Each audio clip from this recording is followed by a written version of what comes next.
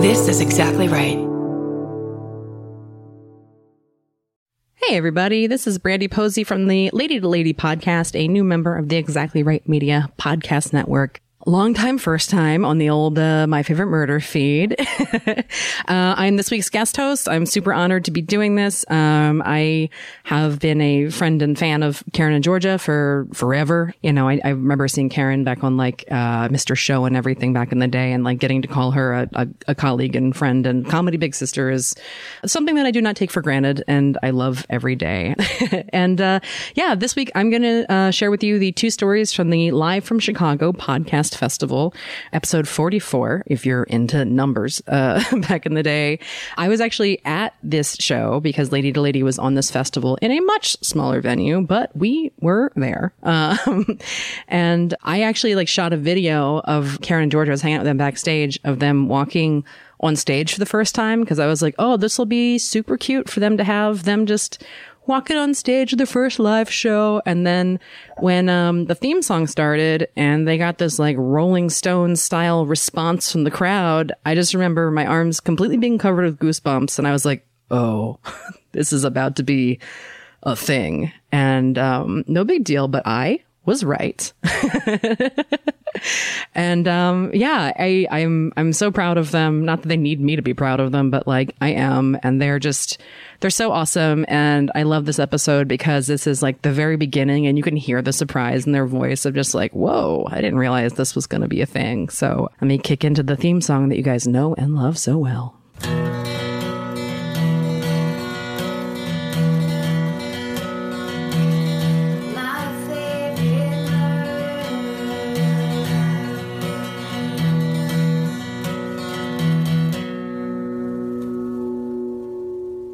Okay, guys, up first, we got Georgia Hardstark. Her first story live in front of an audience ever was the Fort Worth Missing Trio.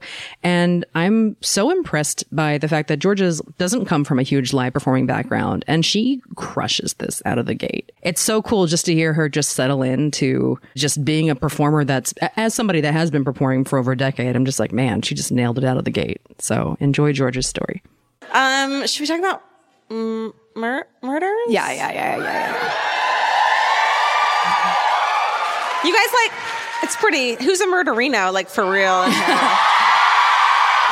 I mean, that's called pandering. Now we're pandering. I don't think it's our thing, though. I'm sitting on it with my butt. Are you go first? I think I'm first this time. Awesome. I'm going to put my hands in my pockets and put my microphone over here. Would you mind putting your hands in your pocket, Karen, as I tell you?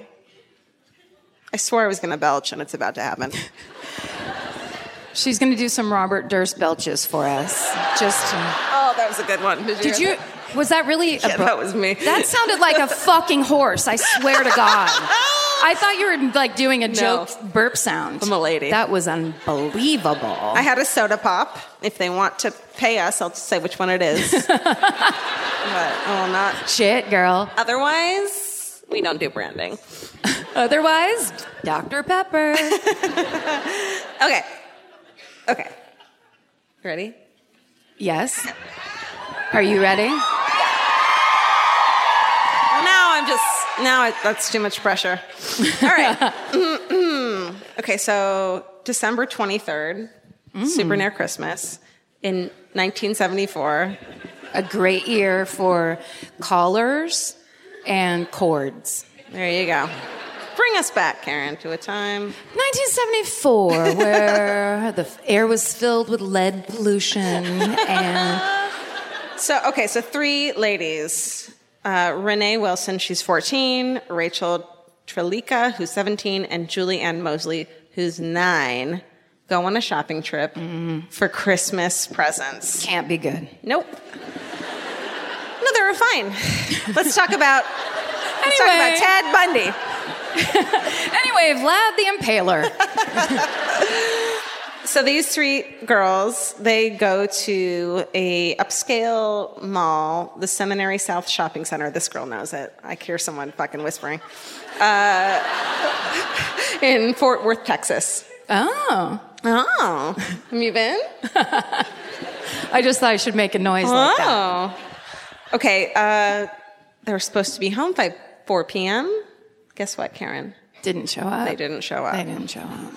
So Renee and Rachel, the older girls, were old friends. Renee asked Rachel to come with her shopping. And then Renee's boyfriend was going to come, but he went to a friend's house. So his little sister, Julie, begs to come. So they bring her boyfriend's little sister along. So it's the three of them. They get to the mall. Rachel parks her car at the top of the fucking car park, Oldsmobile, and they go shopping. People see them because, and this needs to be our new shirt, she's wearing a shirt that says, "Sweet Honesty." What? That's 1974 for you. What the fuck? What stoner put that thing together? Sweet And honesty. you know it was like crazy cursive with the totally. Y on the honesty. And then did like 3 loop-de-loos. Glitter like all around Just it. on the tits. Yeah. No bra. No bra. No bra. Didn't have Okay. to. 70s tits. Like, that's a thing. Yeah. For sure. They were real low. So a ton of people see them at the mall, because people see her shirt, whatever the fuck. And then that evening, families get worried, as they do. They go out looking for the girl, and they find her car where she parked it on the roof of the mall area. And in the car is locked, and inside are the presents. Oh. So at some point, they went to the car, put the presents in there, locked the car, and then what? Right? Yes. I don't know. You have to tell me. So they're freaking out. The next day, a letter comes in the mail, and it goes to Rachel's husband's house. Now, Rachel, who was 17 and married... What? Yeah. Wait, is that Sweet Honesty? That's the other one, even. Okay. A 14-year-old is wearing a Sweet Honesty shirt. Fuck. Ugh. Don't let your babies... Grow up to be Sweet Honesties. For real. She's married... Okay. To this dude. All right. This dude, her husband, was dating her older sister beforehand. Look, it happens. Yes. Guilty. They break up. Her little sister and her boyfriend get married, and then the sister's living with them at the time. What? No. Like, we all know where this is. Like, we know. Wait, are you just talking out an episode of Game of Thrones and saying it happened in Fort Worth? Never seen it. No, this is Dallas. I'm talking about Dallas. Yeah, right? Okay. But no. Letter comes in the mail. Why is he checking his fucking mail the day after his wife gets fucking kidnapped? You think he should have avoided that mailbox? I mean, why are you checking it? He loves mail. It's the only thing that made him feel better. Fucking catalogs and postcards. Fair enough. Well, he goes to his mailbox and he finds a letter from her, supposedly, from Rachel. Says, "I know I'm going to catch it," which is like the cutest phrase I've ever heard in my life. Like catch some shit? I know I'm going to catch it. Say it. I know I'm going to catch it. I know I'm going to catch it. But we just had to get away. We're going to Houston. See you in about a week. The car's in Sears upper lot. Love, Rachel. Mm-hmm. Right? I know. So, like, he gets that letter. Her name is kind of misspelled. His name is seriously. Her first name is misspelled. Yeah, a little bit misspelled. Yeah. Like, no, look, I've done that so many times where it's like K-A-S. Fuck, what is I want to it? make fun of that, but recently my manager emailed me and was like, "Hey, your name's spelled wrong and you're real." And I was like, "What are you talking about?" And I looked at it and it said Georiga. Oh. I fucking spelled my own goddamn name wrong. That was like Georga. Georga. It's like It's been like 3 years and I didn't notice it. So fair enough. Once you change it, you're going to get so many jobs. People have been like, "I want to hire her for the $1 million thing." I can't find her. Her name's spelled wrong. No. There goes $1 million. So it does happen. This isn't crazy. It happens. Let's be fair. Okay, so her husband was married to the people. The family thinks that the letter, they're like, that's not her handwriting. And she spelled her fucking name wrong. And in addition, to back that up. So the stamp had been stamped, like cleared at the thing. At the post office. that morning. So someone sent that thing the night before or on the 24th of when it showed up, which I'm like, if you just kidnap 3 people randomly, you're not going to bother to let the family know. No, you kidnap and you get straight to that correspondence. Yeah. Fucking. Like that's to throw people off. Yeah. That's not like a serial killer who's like grabbing 3 people and doesn't give a shit, right? No, that's like an anal retentive serial killer. That's like leave us alone for a minute, right? Serial killer. You mean, can I have some privacy while I write my letters? Can I have some privacy? Well, like... To sit at my secretary's desk and just write out with a feather pen? Like right after I kidnapped them, though. You know what I mean? Mm-hmm. It's weird. I get it. All right. So the people saw them that day because clearly she had a Sweet Honesty shirt on, and like, how are you going to miss that one? A woman tells a store clerk that she saw some men hustle the girls into a pickup truck, but police never located that witness. Another says that the girls had been spotted in a security patrol car. So in 1981, which was, let's do math, which is like so many years later. 6 plus 1 is 7. Years later. 7. 7 years later. A man randomly comes around and he's like, hey, I saw a man forcing them into a van that day. You fucking dick. Like, Where what the were fuck? you? Where were you? Oh, in 81, I just like popped into my head that these fucking girls were being forced into a van. He had so much stuff on his mind. Christmas. There was tons of littering back then. But the guy in the van told him, he goes, hey, it's a family dispute. Don't worry about it. And that's why he never told it till 81. Yeah. I mean, like, I can't even. Well, because, it was like back then, if your family was fighting about something, you could throw them in a van forcibly at the mall. True. It was done. How many people out here have, like, seen that and just never told anyone about it? It was a family dispute. Okay. Anything. I will call the police just if I see a van. I don't give a fuck. I don't care. I'd be like, it's clearly a bread truck. I don't care. Yeah. Call 911. Karen does citizens arrests all over town. All the time. They won't exhausted. even believe her now. Her brother says, Rachel's brother says that there's been sightings all over the Fort Worth area. It's one of those, like, they were white slaves. Like, people keep saying that. Some of the sightings were, what happened? Someone doesn't like that. It doesn't matter. Oh, shit. If someone's mad about something we said... Okay, so these fucking chicks are never found. So wait, sorry, now we're in the 80s? We're that far ahead? No. 79 that happened. I said the 80s as like a thing. Sorry. It just seemed, I'm not questioning you. Yes, you are. It's our first fight here in Chicago. It's the place to do it. Okay, so they were never found. Spoiler alert, I'm sorry, that sucks. It blows. But there's 2 suspects that I find very interesting. So Mike D. Bardellen, Ben. Read that. Read that. Hold on, let me get my readers. Mike D. Bardell Eben. What'd I say? It Thank really you. is what it says.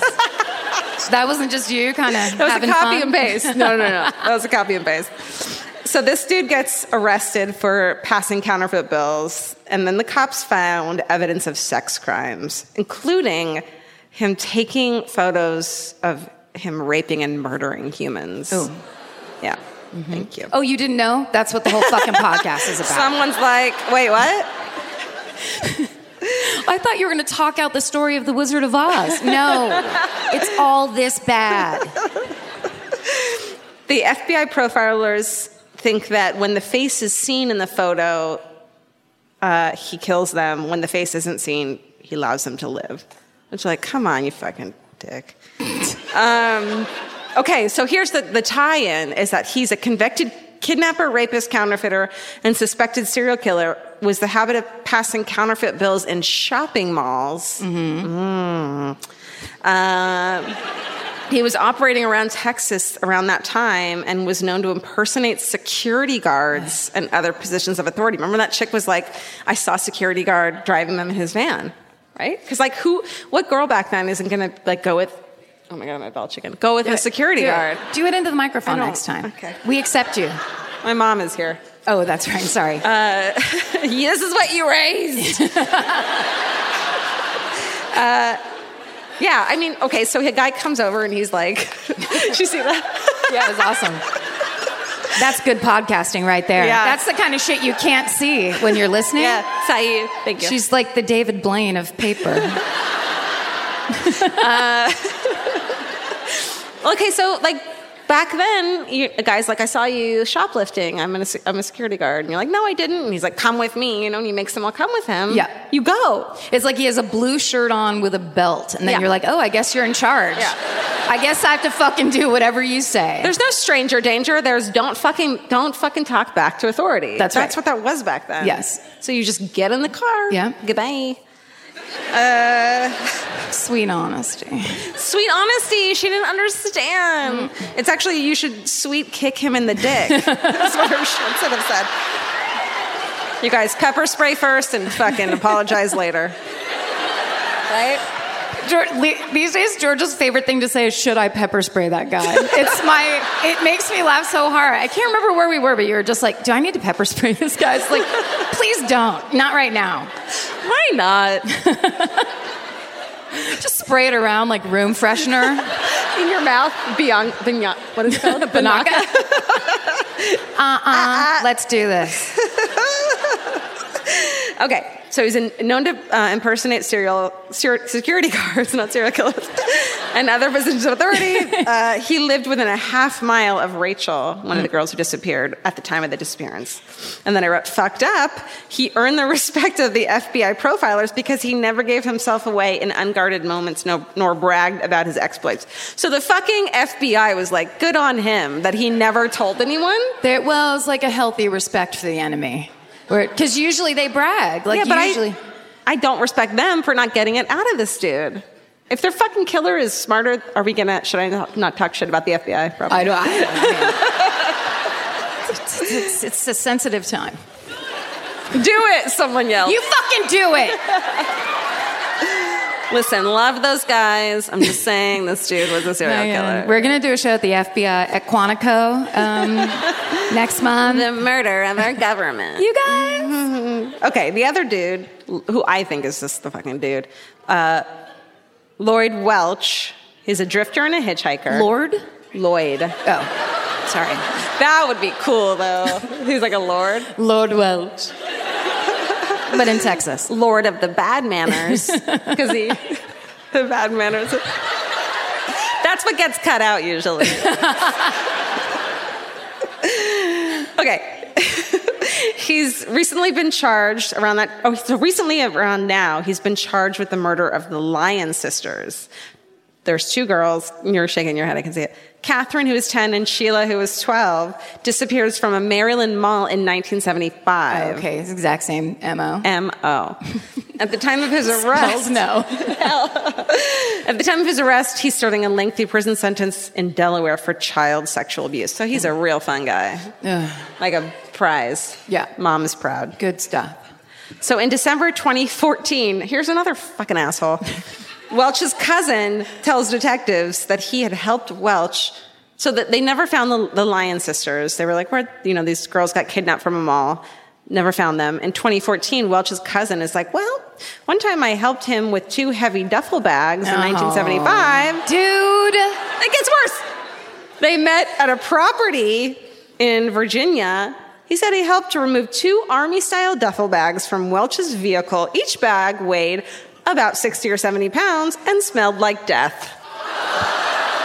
What the fuck? It was probably camping equipment. It gets musty. You know how when your cousins ask you to help you burn or bury something and you're like, I'm just not asking questions. I mean, look, we're all cousins. We have to be at Thanksgiving together. Just be chill. It'll be so awkward if I'm like, what's in these? And you're like, I don't want to tell you. Come on, don't unzip that.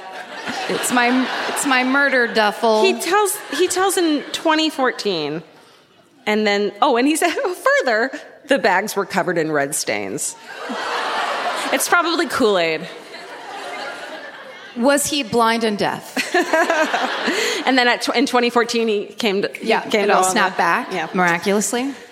And okay, so Lloyd Welch happens to work. At the time, he was like a drifter, but he worked for a traveling carnival company. Guess where they set up all the time in the 70s? Inside a duffel bag? No. Where? In malls.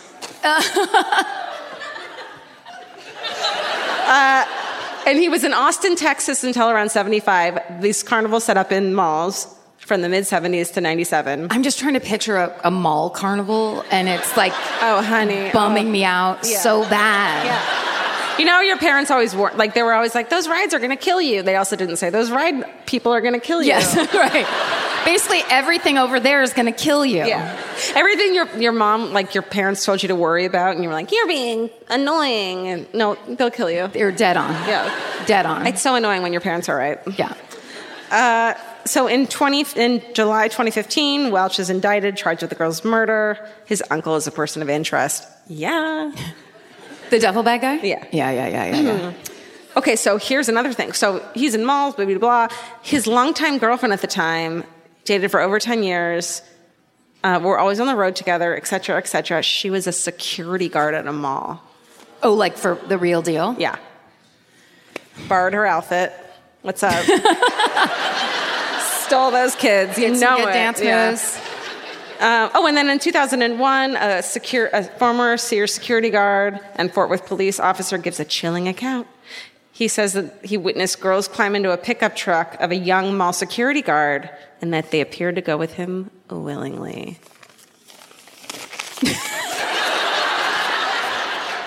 Goodbye. Thank you. I mean,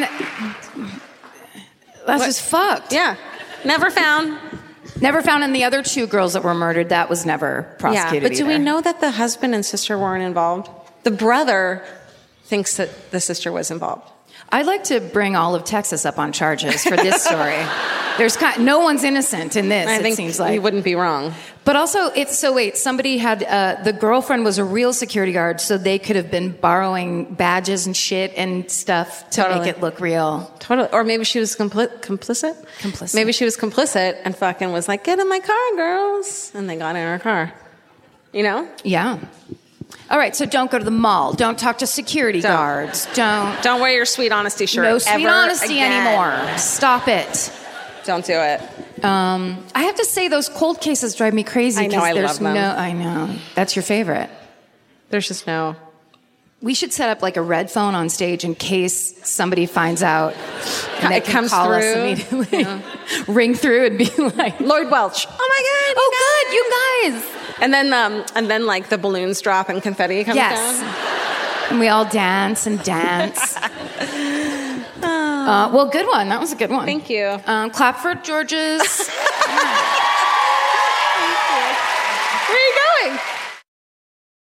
If you're like me, you're always looking for a story to dive into. Whether it's a family drama or a mystery to solve, the key to getting hooked is the details. I need rich visuals and intricate storylines, and June's Journey has that and more. June's Journey is a mobile mystery game that follows June Parker, a daring young woman, on a quest to uncover the truth about her sister's murder. This is your chance to test your detective skills because you'll play the game as June herself. Explore beautifully designed scenes from the 1920s, like lavish estates and gardens, and don't forget to keep an eye out for hidden clues.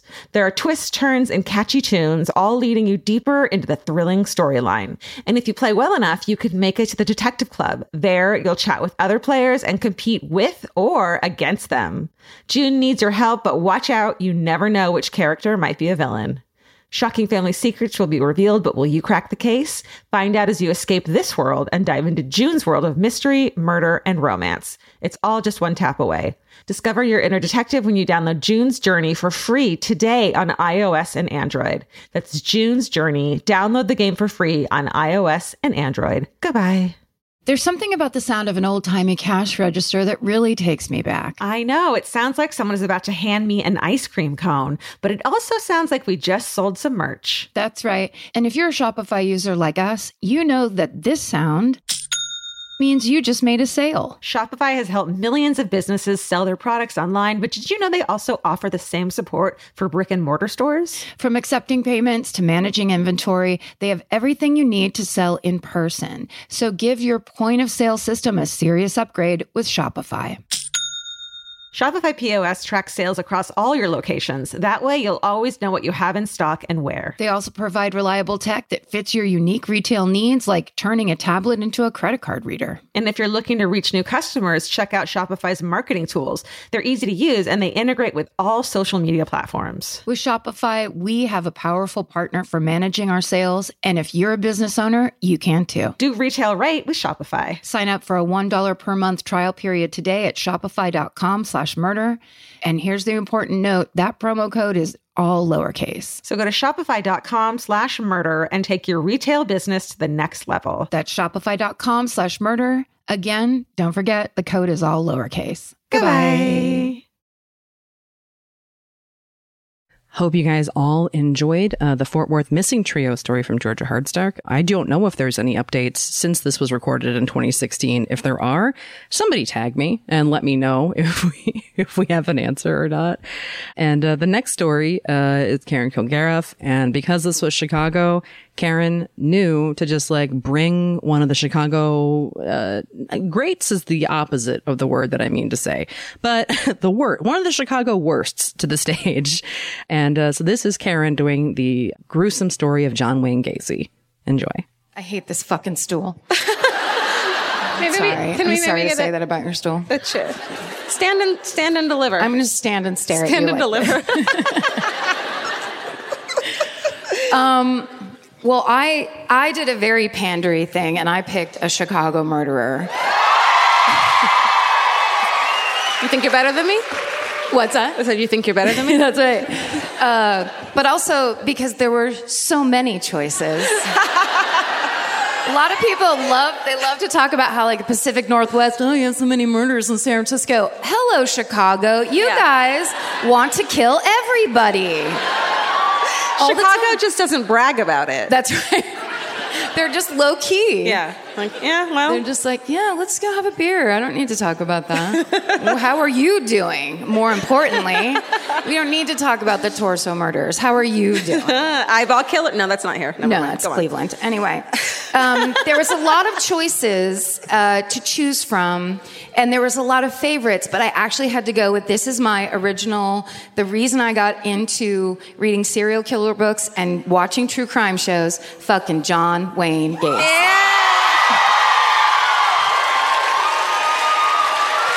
And I know this because she accidentally told me in the hotel room. It slipped out in the hotel room. What was the context of that? You were talking about how the hotel concierge was like, you had to print out your notes. Oh, yeah. And she was like, if you like John Wayne Gacy, you'll love this tour. And then I was like, oh, fuck. Yeah.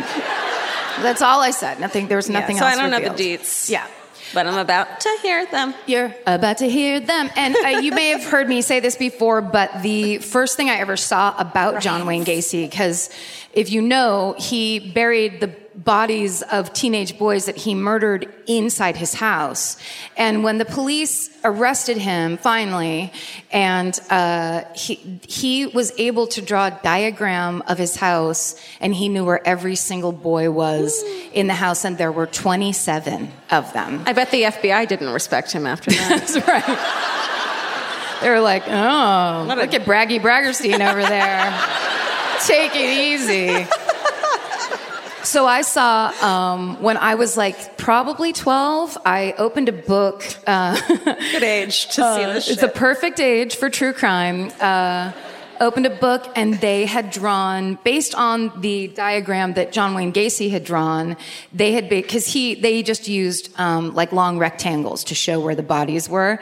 And some artist had basically drawn body shapes, like it almost looked like a chalk outline, but like body shapes in a house diagram. So was childhood, and Joni loves Chachi and fucking this and that. And I looked down at this thing and I'm like, why are those boys floating in those boxes? And then I read underneath it, and it's like 27 bodies were buried inside this house. And I was just like, okay, now I know that. And now I must know more. And I won't stop. Adding that to Charlotte's Web and all the shit you already knew. That's right. Some pig. So let's talk about Fucking good old John. Also, the middle name Wayne is very common in serial killer world, which I think is kind of great that he Why is that? got in there. I don't know, but they named him John Wayne Gacy because his mom loved John Wayne, the actor. Red flag. Right? Not a good sign. No. That she loved film. So John Wayne Gacy was born on March 17th, St. Patrick's Day, 1942, at Edgewater Hospital in Chicago, Illinois. Anyone? Edgewater? Anyone else? You guys Born worked there? there? Or were you also born there with him?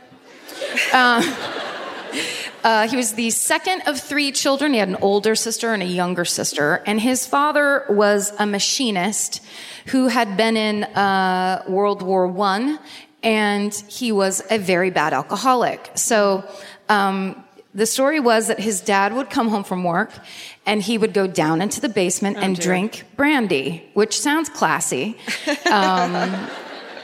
But the mom would make dinner, and then they will all sit at the dinner table and wait for him to come upstairs and see how he felt. Well, I bet when he came up, he was real happy, and everyone was like, we can finally talk about Brandie. Well, no. Oh, God. Instead, normally he would come up drunk and very angry, and he would beat them with a strap for dinner. So... I'm good tonight on strap. You know, I'm so full of strap from last night, Dad. You can give it to her, though, if you want. She's real hungry for a strap. And part of what they say, they think what fueled his rage is that John was basically a mama's boy, and he liked that, the father was into fishing and hunting and man, and John liked to cook, and he liked to be in the kitchen with his mom. He liked planting flowers in the garden. Things that in the late 40s apparently brought deep shame upon you and your ancestors and were unacceptable and made you drink brandy and beat children. So it sounds like the norm back then, though, Yeah, I think it is. It's like everybody has to fit into their box, and if you don't, I'm going to punch you in the face even though you're 8. All right. And then I wrote down there, toxic masculinity ruins the party again.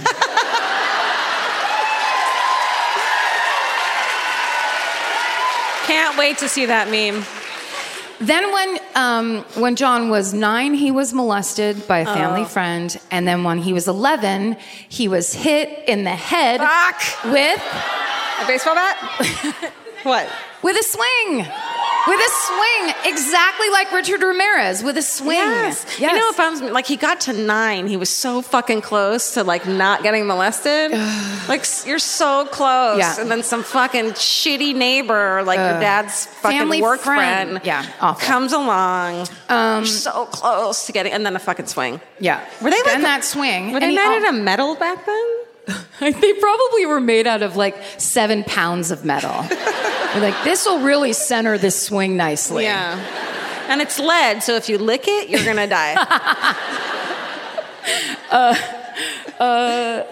But he also had a bad heart, so he was prone to fainting spells, which didn't help with the whole also gardening and cooking thing. I'm saying he's just taking 5 every once in a while. Type of stuff. And so he's just he's all fucked up. Then to add to the household tension, John had a secret fetish for women's underwear. So he would steal his mother's silk panties and put them, in a bag, in a brown bag in the back of the closet. So then his sister found that brown bag in the closet. And she told the mom. And the mom was like, oh, Johnny's always had a fetish for panties. So she was quite progressive, actually. Which is very nice to hear, but not helpful in any way.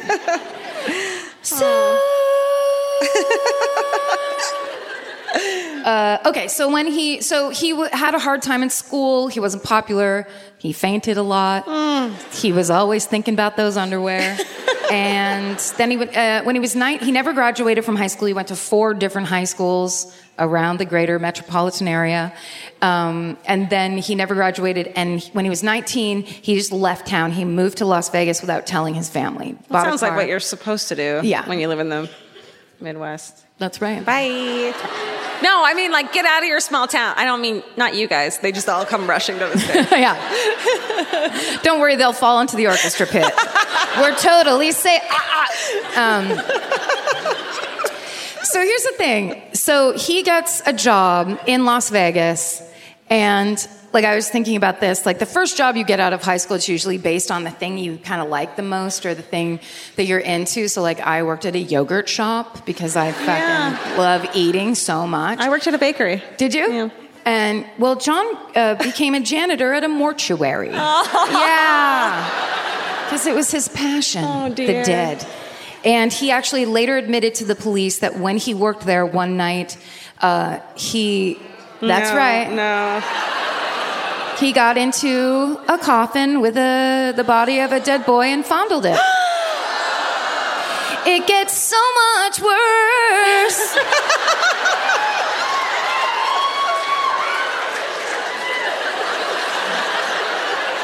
There's 47 pages right here. A lot of this is my poetry I'm going to read later. All right. His parents actually hire a private investigator to find him. Whoa. And they find him in Vegas. My parents wouldn't do that. Would I know, right? No. They'd be like, well, good luck. I mean, if you've got to be in Vegas fondling dead bodies, then live your dream. He came back to Chicago, and he went to business college, and it turned out he was a born salesman because he is a psychopath. Right? We're learning as we talk on this podcast all about terminology and what it actually means as opposed to what I think it means and say it means to a whole shitload of people. And then we're learning that people believe us when we say shit. Yeah. I didn't know that. Yeah. So I think we've taught like psychosis. I've mixed up psychosis and psychopath. So I had the thing where I told people that 25% of the population were sociopaths. People did and then not in corrections like corner, she said that it was only 1/4. Yes. Yeah. And I was like, okay. I didn't fucking question it. Everything's fine. You know anyone can do a podcast, right? Anybody. Yeah, anyone gets a podcast. Anyone. It's true. So, but for this, I looked it up. Because clearly we know that these major players are usually psychopaths. And their thing is that they're very ambitious. It's like they just want to get ahead. They're very, very charming, which apparently John Wayne Gacy was very charming and like had the gift of gab. He's very, like he just made people feel very comfortable. And then he had an insatiable sexual appetite. So he was kind of always doing things so that he could... Those all sound so like time consuming. Like it makes me want to take a nap. Yeah, he had to like take vitamins and just really like make sure you got enough water and stuff. You know what's great is taking a nap with a cat. Like I don't know, you don't need to be super sexual or talky or fucking cool. You can just relax. You just go to sleep. Yeah. Well, not John, as far as I know. I mean, good for him, kind of. What if he was like a crazy cat lady? He's like, oh my God, I have like 12 cats. I love it. He worked at the Nunn Bush Shoe Company here in Chicago. Anyone? No. Whew! Oh, Karen. Did they shut it down? Steven, can we edit that out, please? Steven, can we turn that part up? Where no one supported me. He was very good at it, and he ended up getting transferred to Springfield, Illinois. Oh, big time. Right? Are you representing from Springfield? No. Well, you then what the fuck are you doing? Right? I was fucking right. And he joined a group called the JCs. You can cheer for it. Now I just don't believe that you're actually the John Gacy's? They're all John Gacy's? No, the JCs. That's JGs. Fuck. Sorry. I mean, Mom, this is your fault. Jesus. The JCs, from what I can gather, which there is almost no information, I think they might be the Illuminati, because it just is a website, a weird blue website that's like, we're a nonprofit organization to help for the city. And it's like, what, but why? And based on who? And like, there's no answers. Just young people in jackets that are like, the JCs. So he was in the JCs and he made a lot of like contacts and like, you know, I guess made friends or whatever, very active. And that's when you hear about John Wayne Gacy that he was like, you know, he lived this crazy double life because he was all successful and, you know, was in parades and shit. Well, I think it was like, it was based in the JCs. That's how it started. In February 1964, he meets a shy bookkeeper. And a year later, he marries her. And she has a very wealthy family, it turns out. It's an incredibly beneficial marriage to him. I want to say a shy bookkeeper as to what bookkeepers are usually like, which is fucking out of control. Nutso. Yeah. A lot of theater students become bookkeepers. Yeah, you didn't know. And then... So she's wealthy. Yeah. And Okay. so he's like, that's so weird, I'm in love with you. What a great coincidence. So later that year, so they get married in, they meet in February of 64. They get married soon after. And then later that year, this is mathematically impossible. Shit. I have later that same year while his wife is in the hospital giving birth to their first child, but I'm pretty sure no. Unless... But he could have knocked her up before. Ooh, girl. John, you dog. Basically, she gets pregnant with their first child. She's in the hospital giving birth. You know, back then, I was like, men didn't have to be in the delivery room. They weren't, you know, they were smoking cigars. Women didn't even have to be there. They just like knocked you the fuck out. That's right. They're like, die. Baby. Let me know when the baby comes. Well, he actually was at a bar around the corner with one of his coworkers who he ended up fucking that night while his wife was giving birth. Wakes up in the apartment the next day, gets dressed, goes to the hospital, and holds his newborn son. So this is the beginning of his double life. And then in 1966, his father-in-law says, if you move to Waterloo, Iowa, I will kill you from the audience. She's just scared because she was thinking about something that happened earlier. There was a spider. There was a spider on her seat. Yeah, there was a spider. The father-in-law says if you move to Waterloo, Iowa, you can have 3 Kentucky Fried Chicken restaurants. Oh, my God. Am I right? With the fucking Waterloo chicken? I would do that. So... he goes there to manage these. He's 24 at this point. Holy shit. And the funniest thing is when you watch these, I mean, there's a million, documentaries about him. He always looks 53. Yeah. Like from fucking jump. When there's pictures of him as a boy, you're like, is that the oldest boy in America? He's just... At the Kentucky Fried Chickens... They say he's like a good manager and he does very well in the job, but he makes his employees call him the Colonel. What a fucking nerd. Can you believe if I was standing there with my dumb apron on, like working at Kentucky Fried Chicken, he's like, I'm your new manager, but you gotta call me the Colonel. I'd be like, see you fucking later, Colonel. I don't work here anymore. But you know, he thinks it's like fun and like, you can call me this, but every time you don't, he's like, call me I this. said, call me the Colonel. And she comes home from a hard day of work and she's like, my 24-year-old fucking boss, I'm 53, I just spit, keeps telling me to call him the fucking Colonel.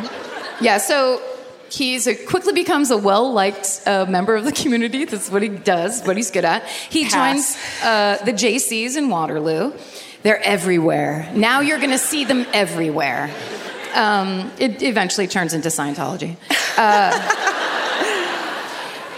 And they said he became the most valuable member of the JCs because he got put in charge. He was the chairman of the membership drive. And what he would do to get people to join the JCs would have them meet in a motel room and show stag movies and have orgies. That sounds amazing. And then people would be like, sure, I'll join the fucking JCs. Let's do this.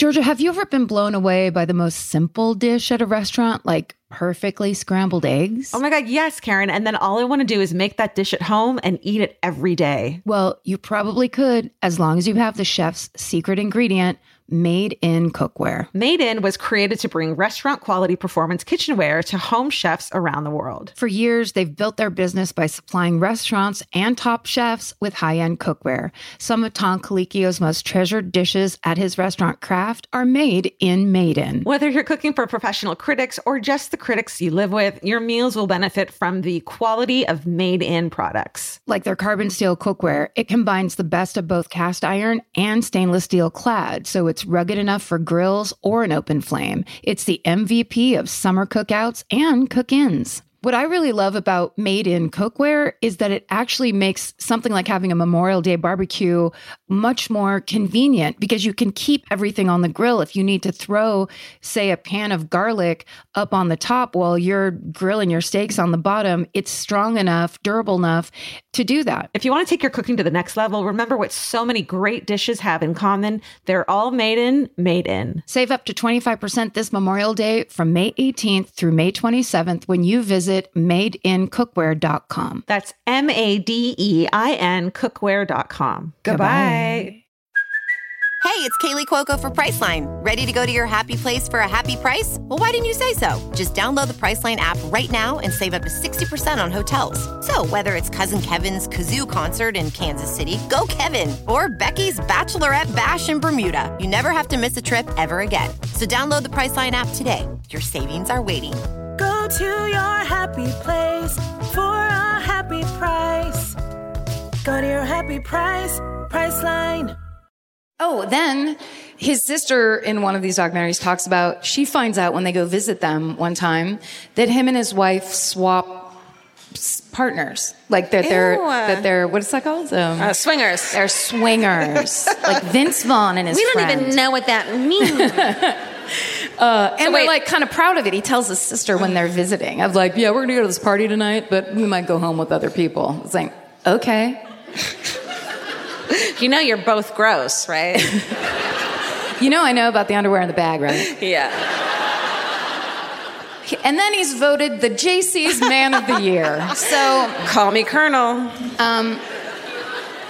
So then when he's in Waterloo, he ends up, his wife goes out of town. He invites the 15-year-old son of a fellow JC and a state senator over to the house to watch a stag film and get drunk, and he molests this boy. No shit. And then he told him, you can't tell on me because I have ties to the mafia in Chicago. Here's $50, keep your mouth shut. And it works for a little while.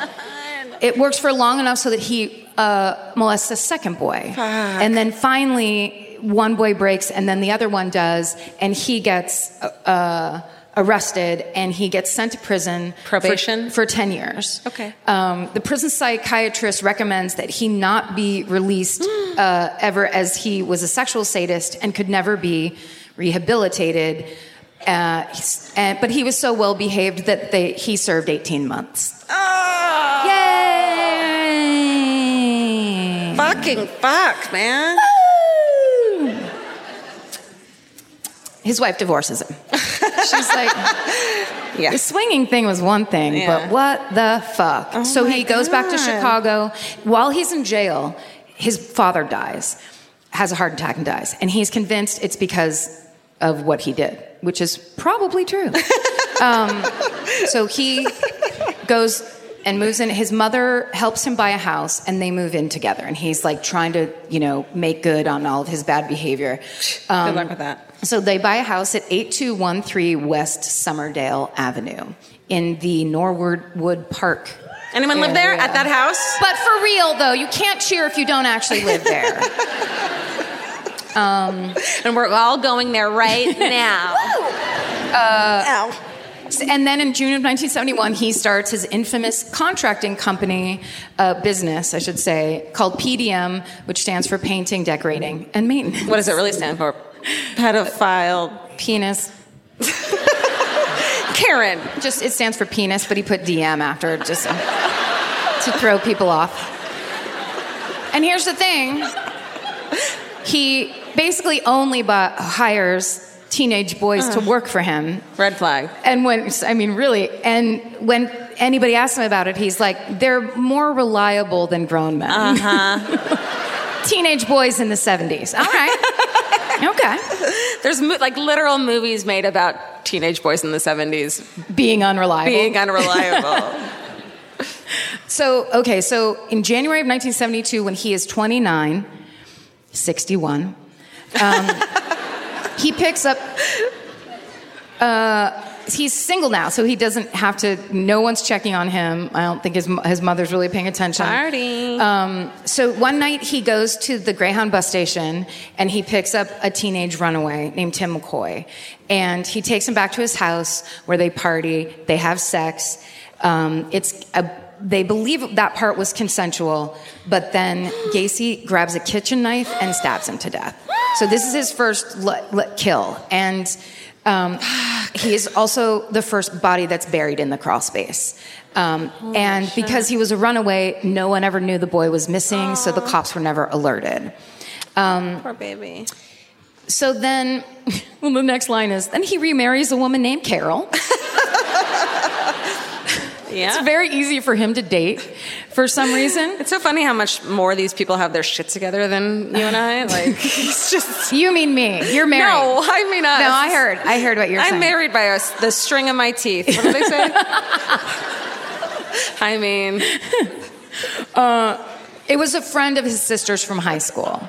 And the sister, again, in a documentary, is like, I mean, I didn't really see, them together, but, they seem happy. So, and it's just like, oh, all right. So basically he's just using her as body armor and then just like going about his day. So in 1975 is when he starts dressing up infamously as Pogo the Clown.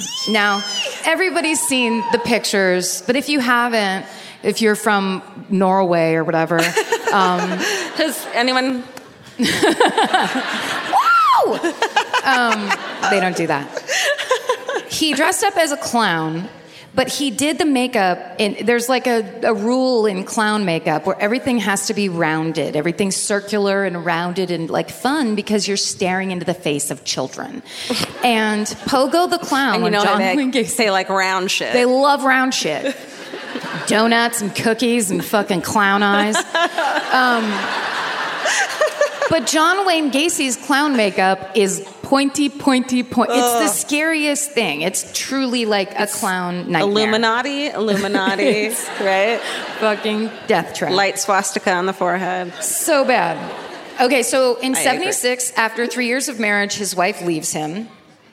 Just because. She just didn't feel like it anymore. I'm just not feeling it.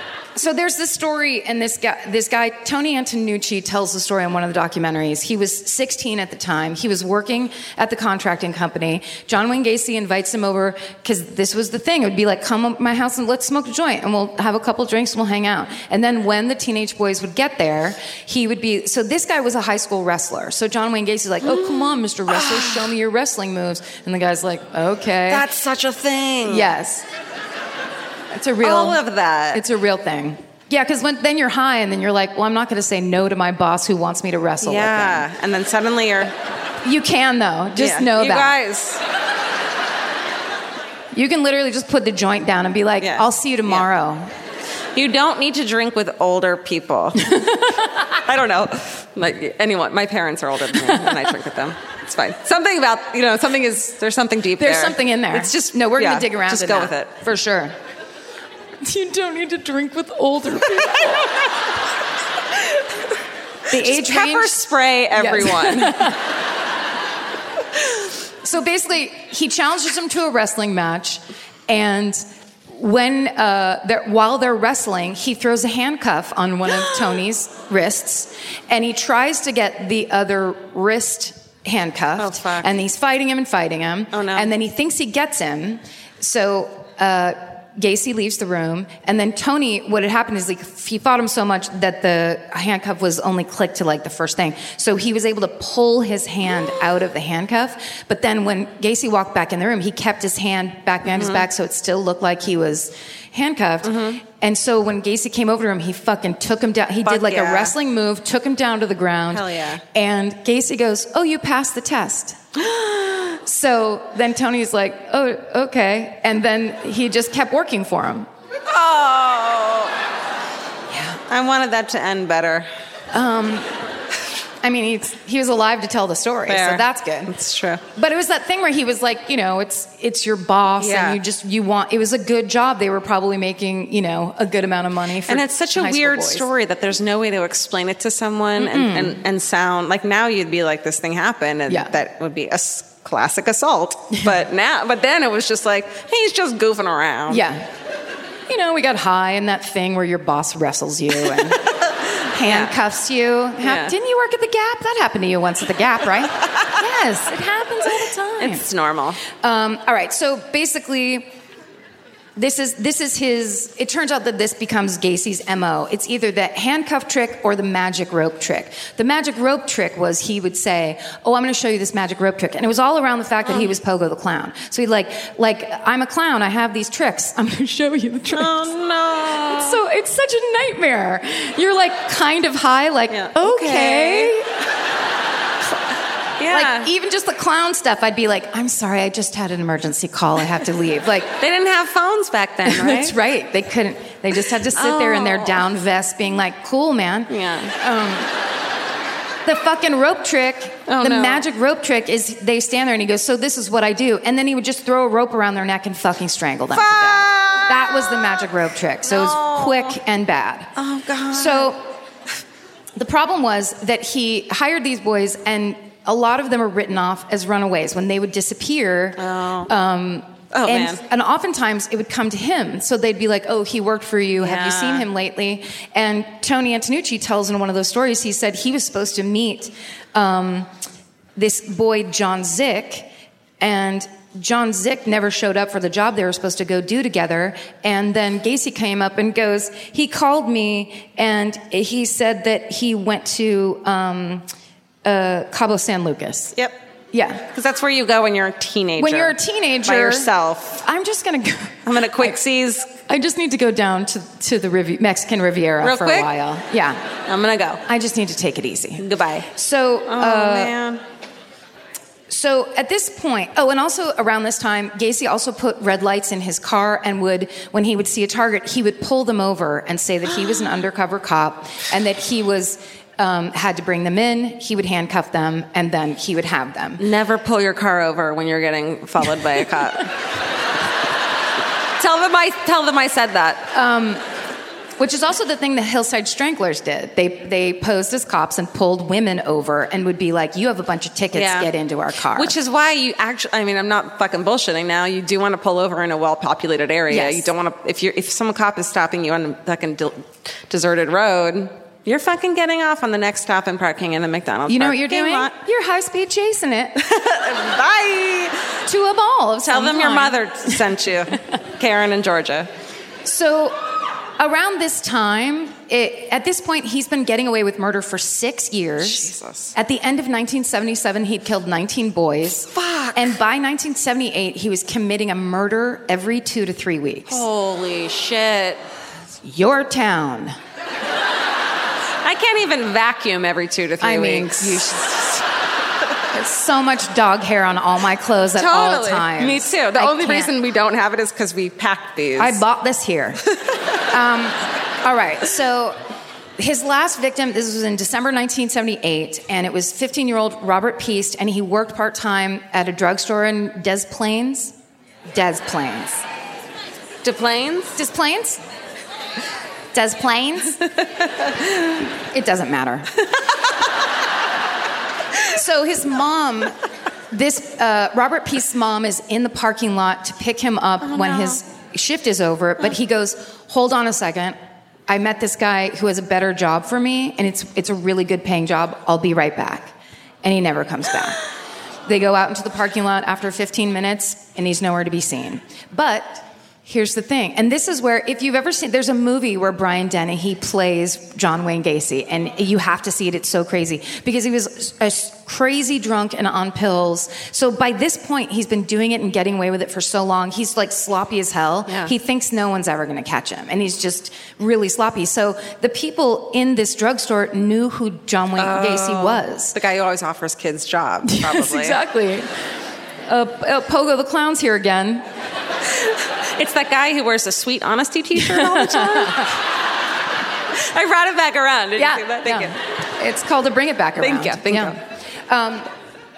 So anyway, they file a missing persons report. He is not a runaway. They can't blame it on any of that shit. This boy was an Eagle Scout, a loving family. So the cops, they trace it back to Gacy. The cops go to his house to question him at 3:30 in the morning when they finally trace it back. And he's super pissy. He's like really bitchy to the cops.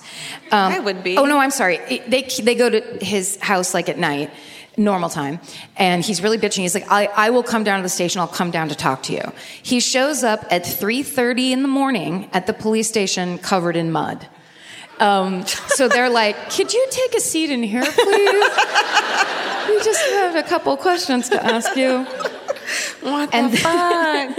And they finally do a background check and see that he was convicted for sodomy in Iowa. And they're finally like, I think we've got the guy. So Yeah, but can I just say that sodomy is a bullshit charge because they didn't give him you guys, never mind. what? It's just a thing where they didn't want to charge him with child molestation or give him a real fucking charge. They gave him 18 months because they gave him sodomy instead, which anyone could get sodomy. That's not what I mean. That's right. That's right. And if you're not comfortable with that, maybe it's your problem. Yeah. They detain him at the police station. Karen doesn't even want to I mean, I don't know what to say. Okay. They detain him at the police station. They go and search Gacy's home, and they find a trapdoor that leads down to the crawl space. And then a cop crawls down into the crawl space, and they're like, there sure is a lot of lime down here. And they just come back up. They didn't find anything. They came... Yeah. Yeah. Someone said no. No, there's more on this paper, I swear to God. So, what they do find is a bunch of jewelry that does not belong to him. And one of the things that they found was a class ring with the initials JC inside it. And they trace that ring back to John Zick. His last name is spelled so insanely. It's CZYSZK or something like that. I just wrote it ZICK because I couldn't deal. But they basically they trace the ring, they get John's name, they go to the Zick home, and they say, the mother tells them he's been missing since January 20th, 1977. And they're like, ding, ding, ding, here we go. This is our guy. So then they stake him out, and they have to get a search warrant for his house. So while they're waiting, they put the surveillance team on his house. And Gacy is doing things like leading them on long, medium speed chases till dawn. Or He doesn't even know anyone's following him. No, he does. He's doing it on purpose. Or he's buying them dinner. They're out there, trying to order food or whatever, and then he just picks up the tab. He's fucking around he can't ever get caught. But they get a second search warrant, and that's when... Oh, no, sorry. He invited them in for a fish dinner. Uh-huh. And while the two cops were inside, one of them said, could I use your restroom?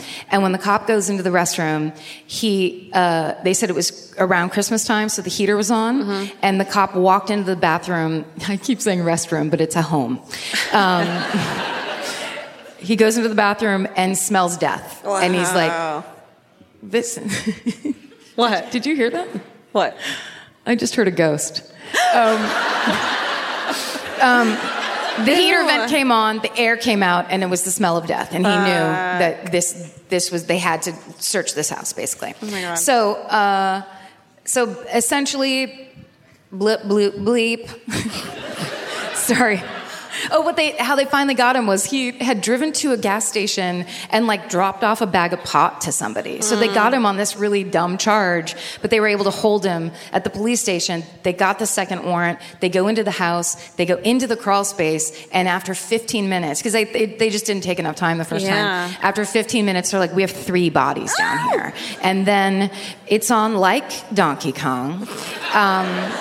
And eventually they find in that crawl space 27 bodies of young men and boys. I feel so bad for those cops that had to dig all that shit up. It's so, even just the old footage is so upsetting looking. I haven't seen it. You have to look at it. Was his mom just playing solitaire the whole time or something? She died at some point. I almost said... She's like, what's that, Johnny? I didn't hear you come in. I don't want to do the handcuff trick again. I don't want to. You did that to me. I fell for it.